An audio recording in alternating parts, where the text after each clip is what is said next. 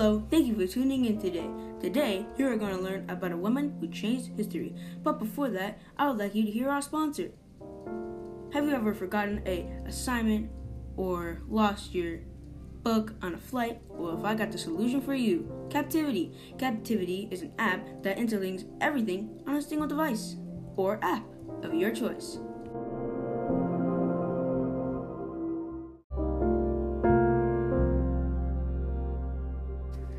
When Mary Seacole went to London, she attempted to join the corps of nurses established in Florence Nightingale.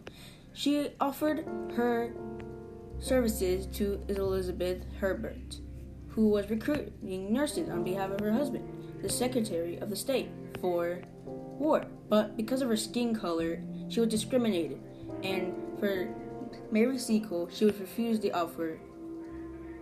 But the main point is that she didn't give up.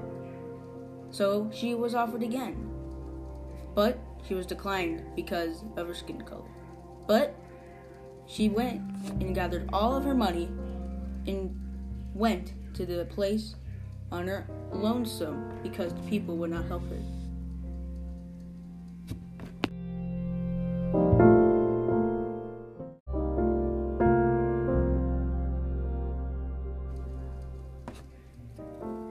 When Mary Seacole finally was done with her job at the place, she was very exhausted, but she was penniless, and she had no money because of the trip she had to go there.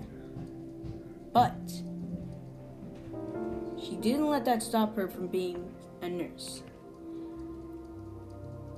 She did so many good things with such little money. She used all of her money to help people with her, which left her penniless. But she still refused to not help people. She rode twice, but still used her own money to go to place.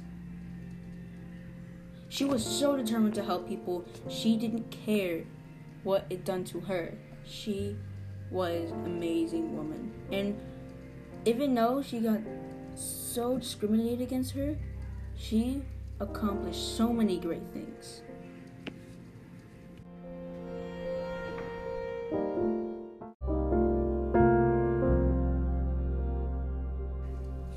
Mary Seacole really was loved by the troops. Everyone loved her because she was nice, and she really loved being a nurse and helping people. But because she was black, everybody didn't want her. She was being very discriminated, but she didn't let them stop her. She became a very good nurse, one to look up to. She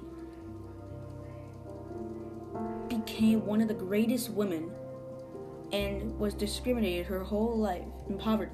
But one day,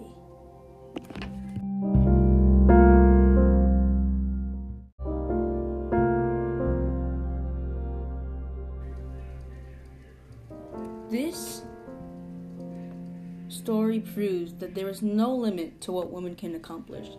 They can accomplish just about what men can, and even more if they had the determination to, just like Mary Seacole.